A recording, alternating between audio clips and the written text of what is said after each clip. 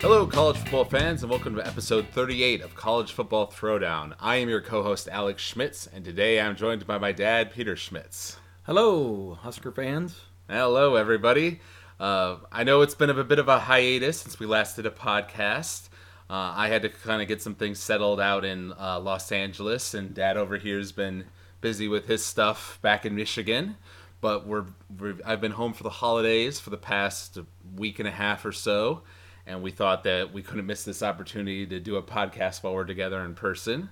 So we're going to try to get the College Football Throwdown podcast started back up, going on a bi-weekly, maybe just monthly, during the off season, as we sort of cover specifically, the details of Nebraska, but also any sort of big, larger college football news within the wider sphere of everything. And I'm sure we'll do a podcast maybe after the championship game. Right. At some point. Yeah, that's the plan. For those of you who are listening for the first time, College Football Throwdown is a college football podcast by college football fans for college football fans. Specifically, we're a duo, father-son duo, who like to do this. Talk about our favorite team, the Nebraska Cornhuskers, but also wider college football talk as well. And that's what we'll be diving into today.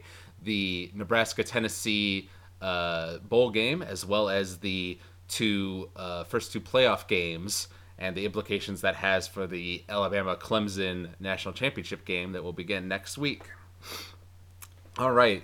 So first things first, we got to talk about that Music City Bowl, don't we? Yes, we do. Regretfully, the outcome was not what we desired here as Husker fans, and frankly, there were some undesirable things that were exposed, let's say, during that. And so, there's just a reality that we have to face about where we are as a program and where we might move forward from here to make sure that we're doing the things we need to do to be even better next year. Mm-hmm. Yeah, well, and with the Tennessee game, we knew we were going to struggle since three of our best players are basically out, with our quarterback, Tommy Armstrong, our best wide receiver, Jordan Westerkamp, and then our best defensive player, Nathan Gary, all out with injuries, and we had a couple more injuries over the course of the game. Right. So we were severely hampered going in, but we still had a chance, certainly. Yeah. If Tennessee made some mistakes, but to their credit, they played a pretty solid game. They played clean from the standpoint of turnovers and penalties. However, they certainly gifted us opportunities by missing some opportunities that were golden for them, and they weren't able to complete the deal, whether it was a dropped pass or maybe a couple of missed running plays that could have gone a lot further. So they were a team that clearly had superior athletes to us in many of the positions on the field. Mm-hmm. Yeah, there were a lot of dropped passes or overthrown passes, but we got lucky on. And sometimes we were able to capitalize on those, and then sometimes we weren't. The frustrating thing, as I told you, was that there were parts of the game where our offense would get going and we'd have some momentum and we'd go down there and score a touchdown. Our defense would play pretty good, and stopping Tennessee's offense and giving us the chance to, have these drives.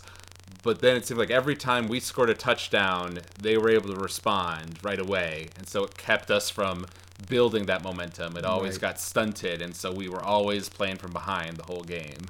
That is correct. And that has been a little bit of an undesirable thing that we've witnessed here late in the season, pretty much from the Ohio State loss on, that our defensive performance seemed to take a step back. And I don't know really any specific one thing that said this is the reason why our defense was performing less effectively than it was before, other than the fact that you were playing teams that were better, that they were just of higher caliber than maybe some of the teams we were playing earlier in the season, so we were able to expose some things. But that's definitely something that you hope that the coaching staff's able to address in the off season, is things like tackling, for example, during the Motor City Bowl was really bad. And it's the kind of basic stuff that at that point in the season you shouldn't be having, and yet there were an awful lot of players who were just kind of lunging at the Tennessee players rather than trying to wrap them up. And after a spring practice in which they were emphasizing this whole rugby style tackling activity, which is about basically wrestling a guy to the ground, right, wrapping them up and pulling them down rather than hitting through them. We didn't see that in this game. Mm-hmm. Yeah, you're right. I have seen a lot of that, like just watching some of the bowl games and even some of these NFL games where, a player might tackle a guy and only, grab onto his foot, but he holds onto his foot and long enough, for one of his buddies to come over and finish the job kind of thing. Right. So I think that has become a more popular philosophy. Absolutely. And it's something that we're going to have to improve on. Now, the good news for Nebraska as we look at that at the future is I think we've got some youth in some spots on defense, and those guys should be able to emerge with better skills, more practiced, more polished, if you will, than where we saw them in this bowl game. Mm-hmm. Yeah, and another positive thing I'll say is that you and I were both worried that this could be a blowout game, a la the Ohio State game where we just are completely inept. And it wasn't that. We stayed competitive, at least within a reasonable scoring distance of them, and forced them to keep scoring points if they wanted to stay ahead, that sort of thing. Right. So we didn't embarrass ourselves, it wasn't that kind of a game. Well, the offense was able to produce some points, and that's the key thing. Although I was concerned about quarterback play, Riker Fife was able to put some good passing plays together. It's just that they weren't able to put enough of them. We would have a good play, and then we would have some plays that aren't so good. And so that's a bit of an issue. And that gets back to both execution and talent, right? So we've got areas we need to focus on with that. As I review this game, it just exposed to us the discrepancy between the talent that we have across the board at all positions on our team versus other teams who are top 25, top 15-ish type teams. I look at that Tennessee team and, obviously they have some issues with their receivers not being able to catch the football. But if they can get that rectified, they have some talent there and some defensive players that were outstanding will probably be playing on Sunday. So they certainly showed us what a team with a little bit superior talent can do, but we need to be able to do that and then take advantage of some superior coaching. Because one of the things, we came out in the second half and we closed the gap a little bit. We did get it to where it was close within 7 points, and that's kind of what we've seen all year with our coaches. So there's a lot of good things to see about our coaches, but it's clear that they still have some work to do. Mm-hmm. Yeah, well, in looking at the season overall, it's hard to not look at the back half of the season as a little bit of a disappointment, given that we got off to this strong 7-0 start. We had that big game against Oregon, which admittedly looks a little less big given how they collapsed after they played us. Right. But there was still a lot of positivity going to that Wisconsin game when we played them into overtime. Right. This hard-fought game. Won. Right. If we had won that, our season definitely would have turned out different for us. But,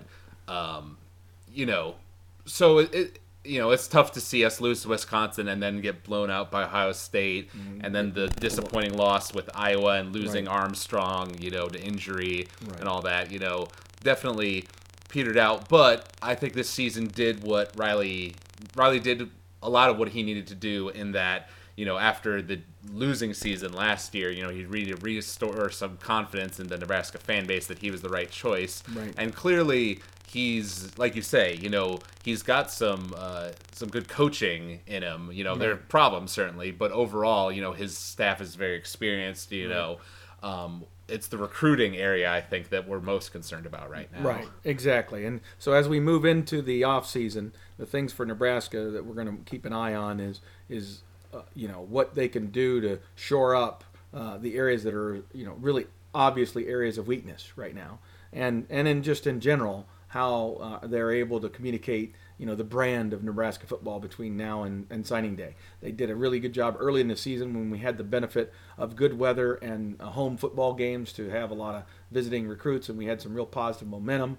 But then as you started to struggle, with our current situation as a football program that's kind of a borderline top 25 type of program, you needed to win some of those key games. And had we won that Wisconsin game, that would have been as significant in terms of what it would have spoken to the nation in terms of our recruiting and our program's direction as it was important in terms of the Big Ten race for this particular year. And the fact that we continue to lose those kinds of games is a problem for us in terms of being able to get over that hump.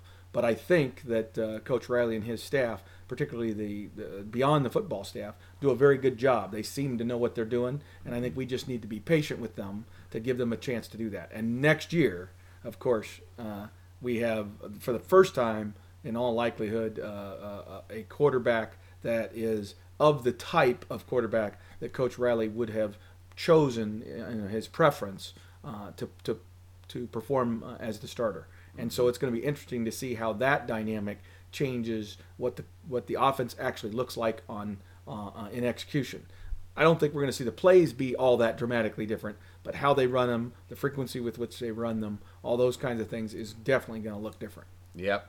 Yeah. Well, that's what's exciting. After we had Armstrong for 4 years and Martinez for 4 years before Right. that. So there's always some excitement. Whenever you got a new quarterback in there. Now they're gonna, whoever they choose, it's gonna be one of the young guys, most likely. But you gotta hope that their talent, can push through some of their inexperience, and that they'll get better as the season goes along. Right. The tricky thing being that our season next year is tougher than our one from this past year In terms of schedule. right, because we play Ohio State and Penn State, And we still get Wisconsin, who's going to be every play bit as talented. Oregon at home at their home. Right.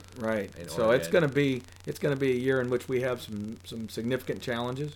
But depending on how that quarterback position is filled and how some other key spots are filled, as I look at it looks like we have the ingredients to potentially have an okay, a decent, maybe even above average offensive line. This year our line was not above average; it was below average, and the bowl game probably diminished my confidence in that rather than increasing it. But I know what we've got in the wings. We were able to successfully redshirt, like 4 or 5 players along the offensive line. I think we've got some young defensive line talent that's going to help us secure that middle. But the defensive end position is a huge question mark going into next year, and I think linebacker position is a huge question mark. I think we have some secondary folks, both corners and safeties, that are we're gonna be okay there. So defensively, the big question marks are defensive ends and linebackers. And offensively, I think we have the basics for an offensive line that should be solid. We have a few good running backs. I don't think we have a dramatic difference maker type running back at this point. Mm-hmm. So we hope that maybe in recruiting we might find some guys that could do that. So my question is, what do you do about a position like defensive end, where frankly we need help now? And so I'm curious as to whether or not we try here in this last month before signing day to go find a JUCO or a fifth-year transfer that is a defensive end. Mm-hmm. Even if it's a short-term fix, we need something. We need somebody to fill the gap, because right now it's non-existent. Mm-hmm. Well, and one last thing I wanted to say about this kind of transition into 2017 that made me, or gave me with a little bit of confidence, is that we fired our special teams coach, right. Which kind of proved to be a little point of disappointment this year, in that our punter, sometimes he was great, but then there was those near the end of the year, those 2 terrible ones where he kicked it really high up in the air, And even though we had DeMornay Pearsonell on kickoff returns, he never, I don't think, had a big kickoff return, on the level that he has in past years. Right. So it was disappointing to see our special teams struggle, even though we had a coach devoted specifically to that position. Right. And it seems like this new guy that they've got in there may be a good fit. Well, and it's not so much a new guy. I mean, they've actually kind of reorganized the staff, and then the new hire has been put into the secondary.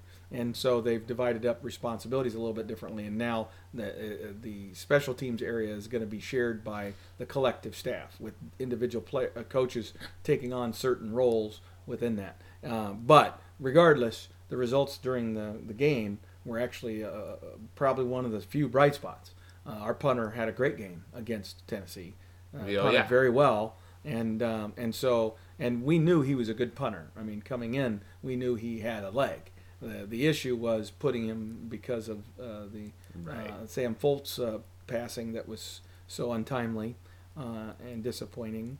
They did a really good job of bringing him along. So now you can look to him and say, okay, he's got a position where maybe for the next 3 years he's going to be pretty darn good.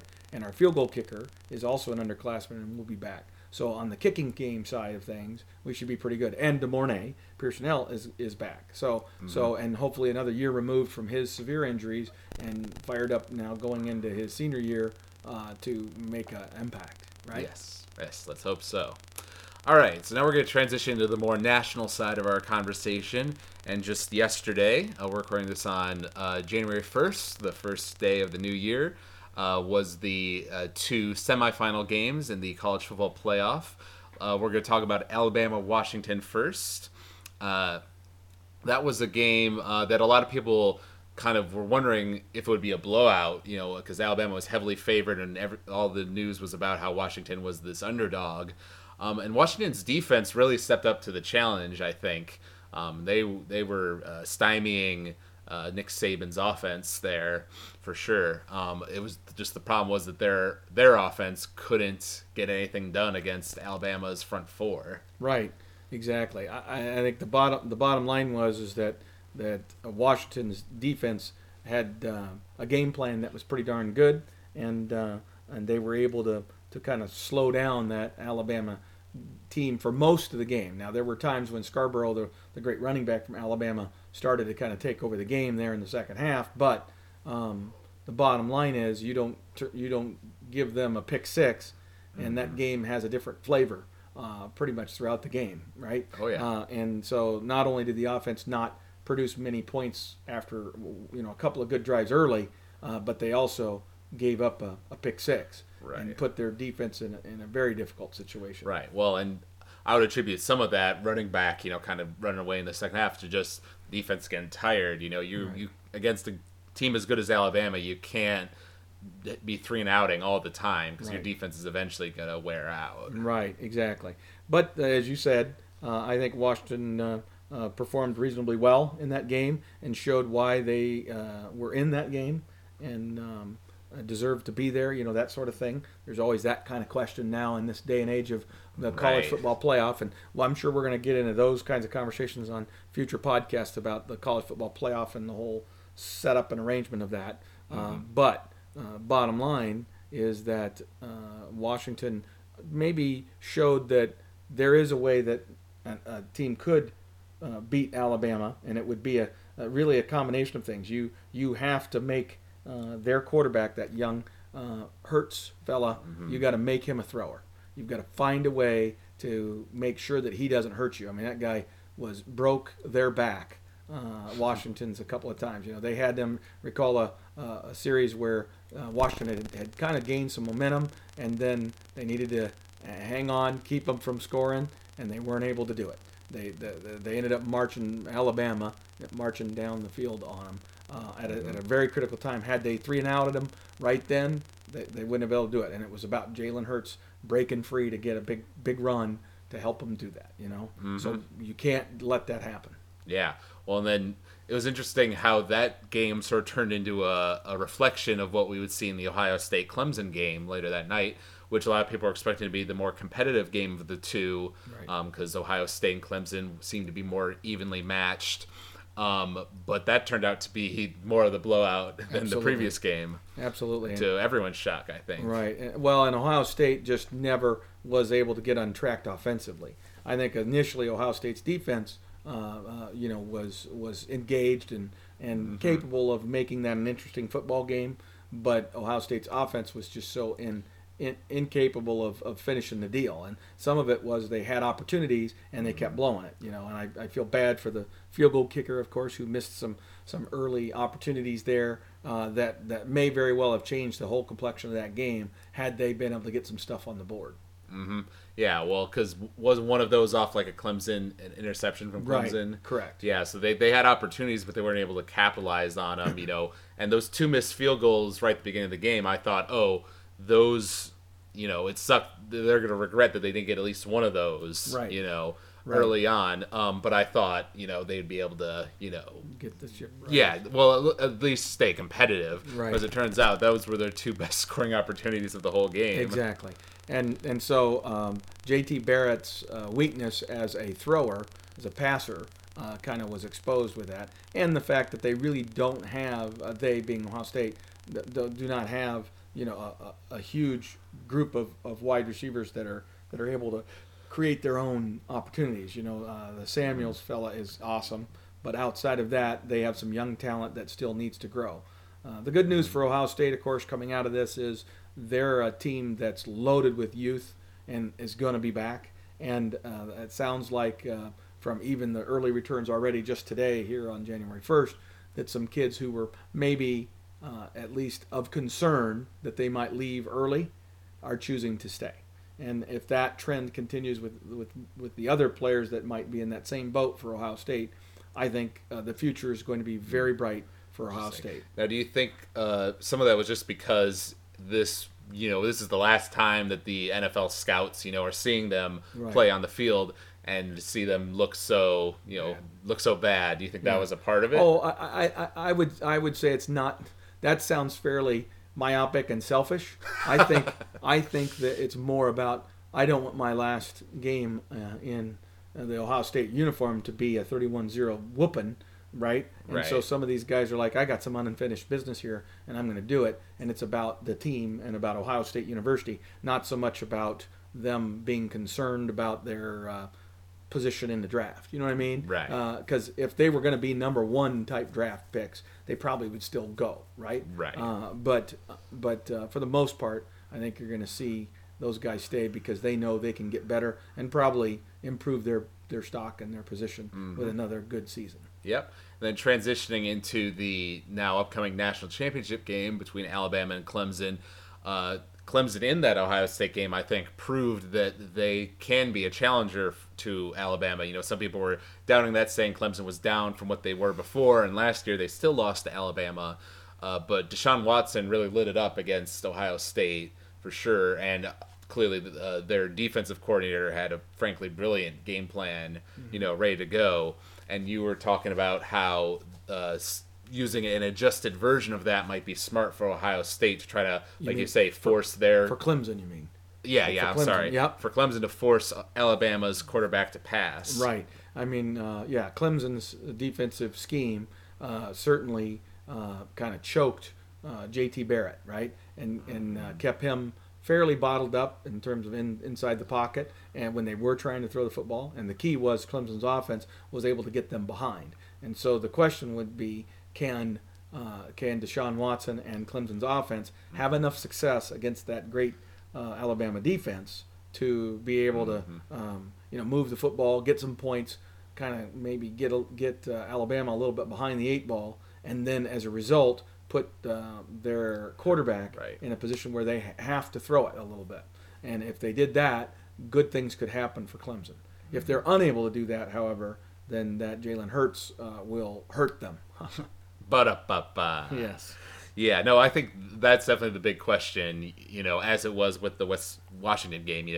Alabama's defense is their best weapon right now. Right. And so what can Deshaun Watson do against them. And the fact that Deshaun Watson is this athletic quarterback, maybe that gives them more of a shot in that, like, when things break down and those linemen are charging in, but everything's spread out, he can slip past one of them and get, 8 yards instead of a sack. Exactly. Yeah, it's more. I mean, Deshaun Watson obviously is going to have a great game, but more than that, they're going to have a great game out of some of their wide receivers, and their running backs are going to have to be efficient, meaning that they're going to have to take advantage of every opportunity and maximize, the yards that are available to them, knowing that they're playing a great defense. Can't get frustrated. They're going to encounter some negative plays because Alabama's just that good. And that's what they would have to do to win. Now, on Alabama's side, I think their formula is pretty well established. They know exactly what they need to do. They know who they are, and they're going to line up and try to run the football on you. They're going to throw the football a little bit more than they have historically because they've got this young, talented quarterback and they've got some good receivers, but that's not their strength. Their strength is running the football and using the talents of that multi-threat quarterback to make it very difficult for a defense to, contain their offense. Mm-hmm. For and sure. then their defense always gives them 7 points every game. Yeah, what was it? 11 touchdowns from the defense. Yep. That was like the record, or their number one, I think, for this year. I don't think it's an all-time record or anything. But another point of discussion on this is this uninteresting? Having a rematch of the exact same two teams as last year. Mm-hmm. Alabama's won. Clemson's reverse. Was it reverse last year as far as ranking? I think it might have been reversed. I think Clemson was ranked number one. You're right, because Alabama had one loss last year. Exactly. Okay. So it is a little different. But the same two teams, a lot of the same players, especially for Clemson. Clemson had a lot of returning starters. Now, the reality is that Clemson kind of has underperformed this year relative to their expectations. Obviously, they still played very well and weren't terrible at any point, but maybe weren't as dominant on a lot of games as people expected them to be. But then they put together this great game, and even their coach admitted was the best game they'd played all year. So the question becomes, can they put back-to-back 2 games together where they're playing at that high level? Mm-hmm. Because they certainly have the talent. They have some talent on defense that's really outstanding, and they obviously have a great quarterback in Deshaun Watson and some good running backs and receivers. Right. So they have some talent to make some things happen. And can their coaching staff out-coach the great Nick Saban? Yes. That's what's going to have to happen here a little bit. I mean, they don't have to play perfectly, but they have to seize their opportunities. So often teams feel like they have this pressure to play perfectly, and as soon as the first negative thing happens, it kind of loses their focus and they spiral downward against Alabama. And you can't feel that way.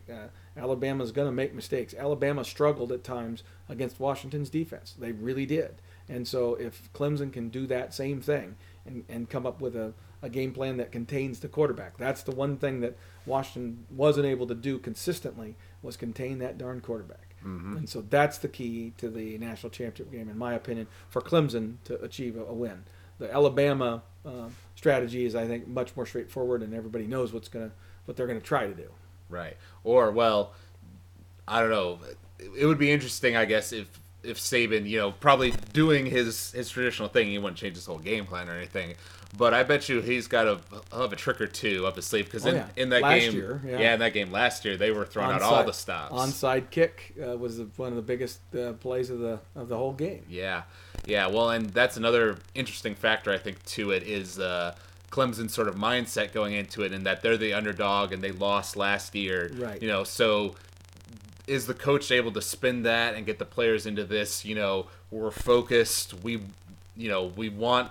A, we want to win because it's the national championship, and B, we want to win because we want to redeem ourselves. Right. Or does that turn into like you say, they play a little tight because they know they lost these guys last year and they're a little. I'm gonna give Dabo Swinney some credit here and say that I think he does a pretty good job of getting his kids to play, the best they can and not get worried about the situation. Just play and have fun and enjoy the experience. And so I'm going to expect that from him again this week, and that they should come and play well. Just like last year. They played well. In fact, in many ways, you might argue they outplayed Alabama last year. Lost because Alabama made some key plays in some very critical situations that led ultimately to them winning the football game.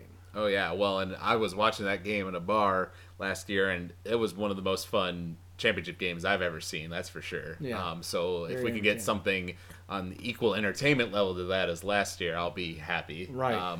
Well, and that's what gets back to what you just said at the beginning of this segment, which is, are people going to watch? And I think that there's probably it's fair to say that there will be fewer people interested in watching that game that are not college football fans. The average sports fan maybe won't be as enamored with this matchup because it's a little too common, a little too been there, done that, right? Right. And Alabama has won so many games. It's like the sport's getting boring because everybody knows who's going to win. It's going to be Alabama, right? So what I would love to see is for the sport of college football, it would be very, very good, very refreshing for Clemson to win that game. So I'm a Clemson fan for this week. Oh, yeah, me too. Go Tigers. All right, very good. So I think this wraps up this episode of College Football Throwdown. I think it's safe to say that we'll be back sometime later in January to talk about the results of that national championship game and get a little bit more into the nitty-gritty details of the off-season for Nebraska and those sorts of things. Right. Mm-hmm. And we also hope in some future broadcasts, now that we're going to be doing this again with some regularity, is to talk about the sport of college football and to dive into some of the things that we think need to change for the sport to continue to enjoy success without spiraling in negative fashions, and to be critical, if you will, of this whole college playoff process and where has it been a success and where might it need to be changed to make it better. Yeah. And I won't be afraid to talk about the media that covers the sport as well.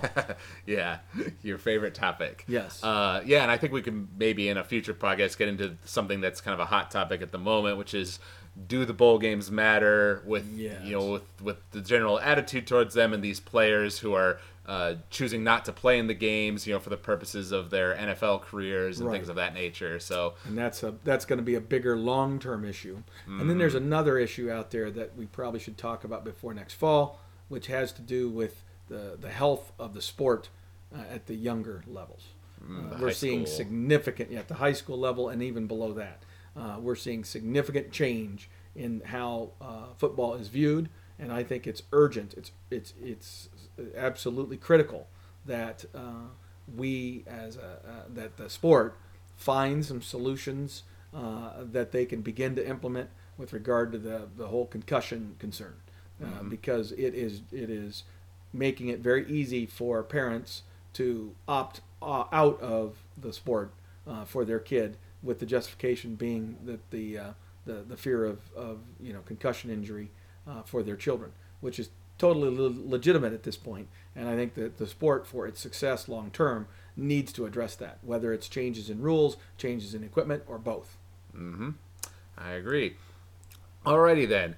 Well, I hope you guys enjoyed listening to this episode of College Football Throwdown. You can find us on our main website is Podomatic, but you can also find us on iTunes. That's the main place, probably best place to subscribe to us.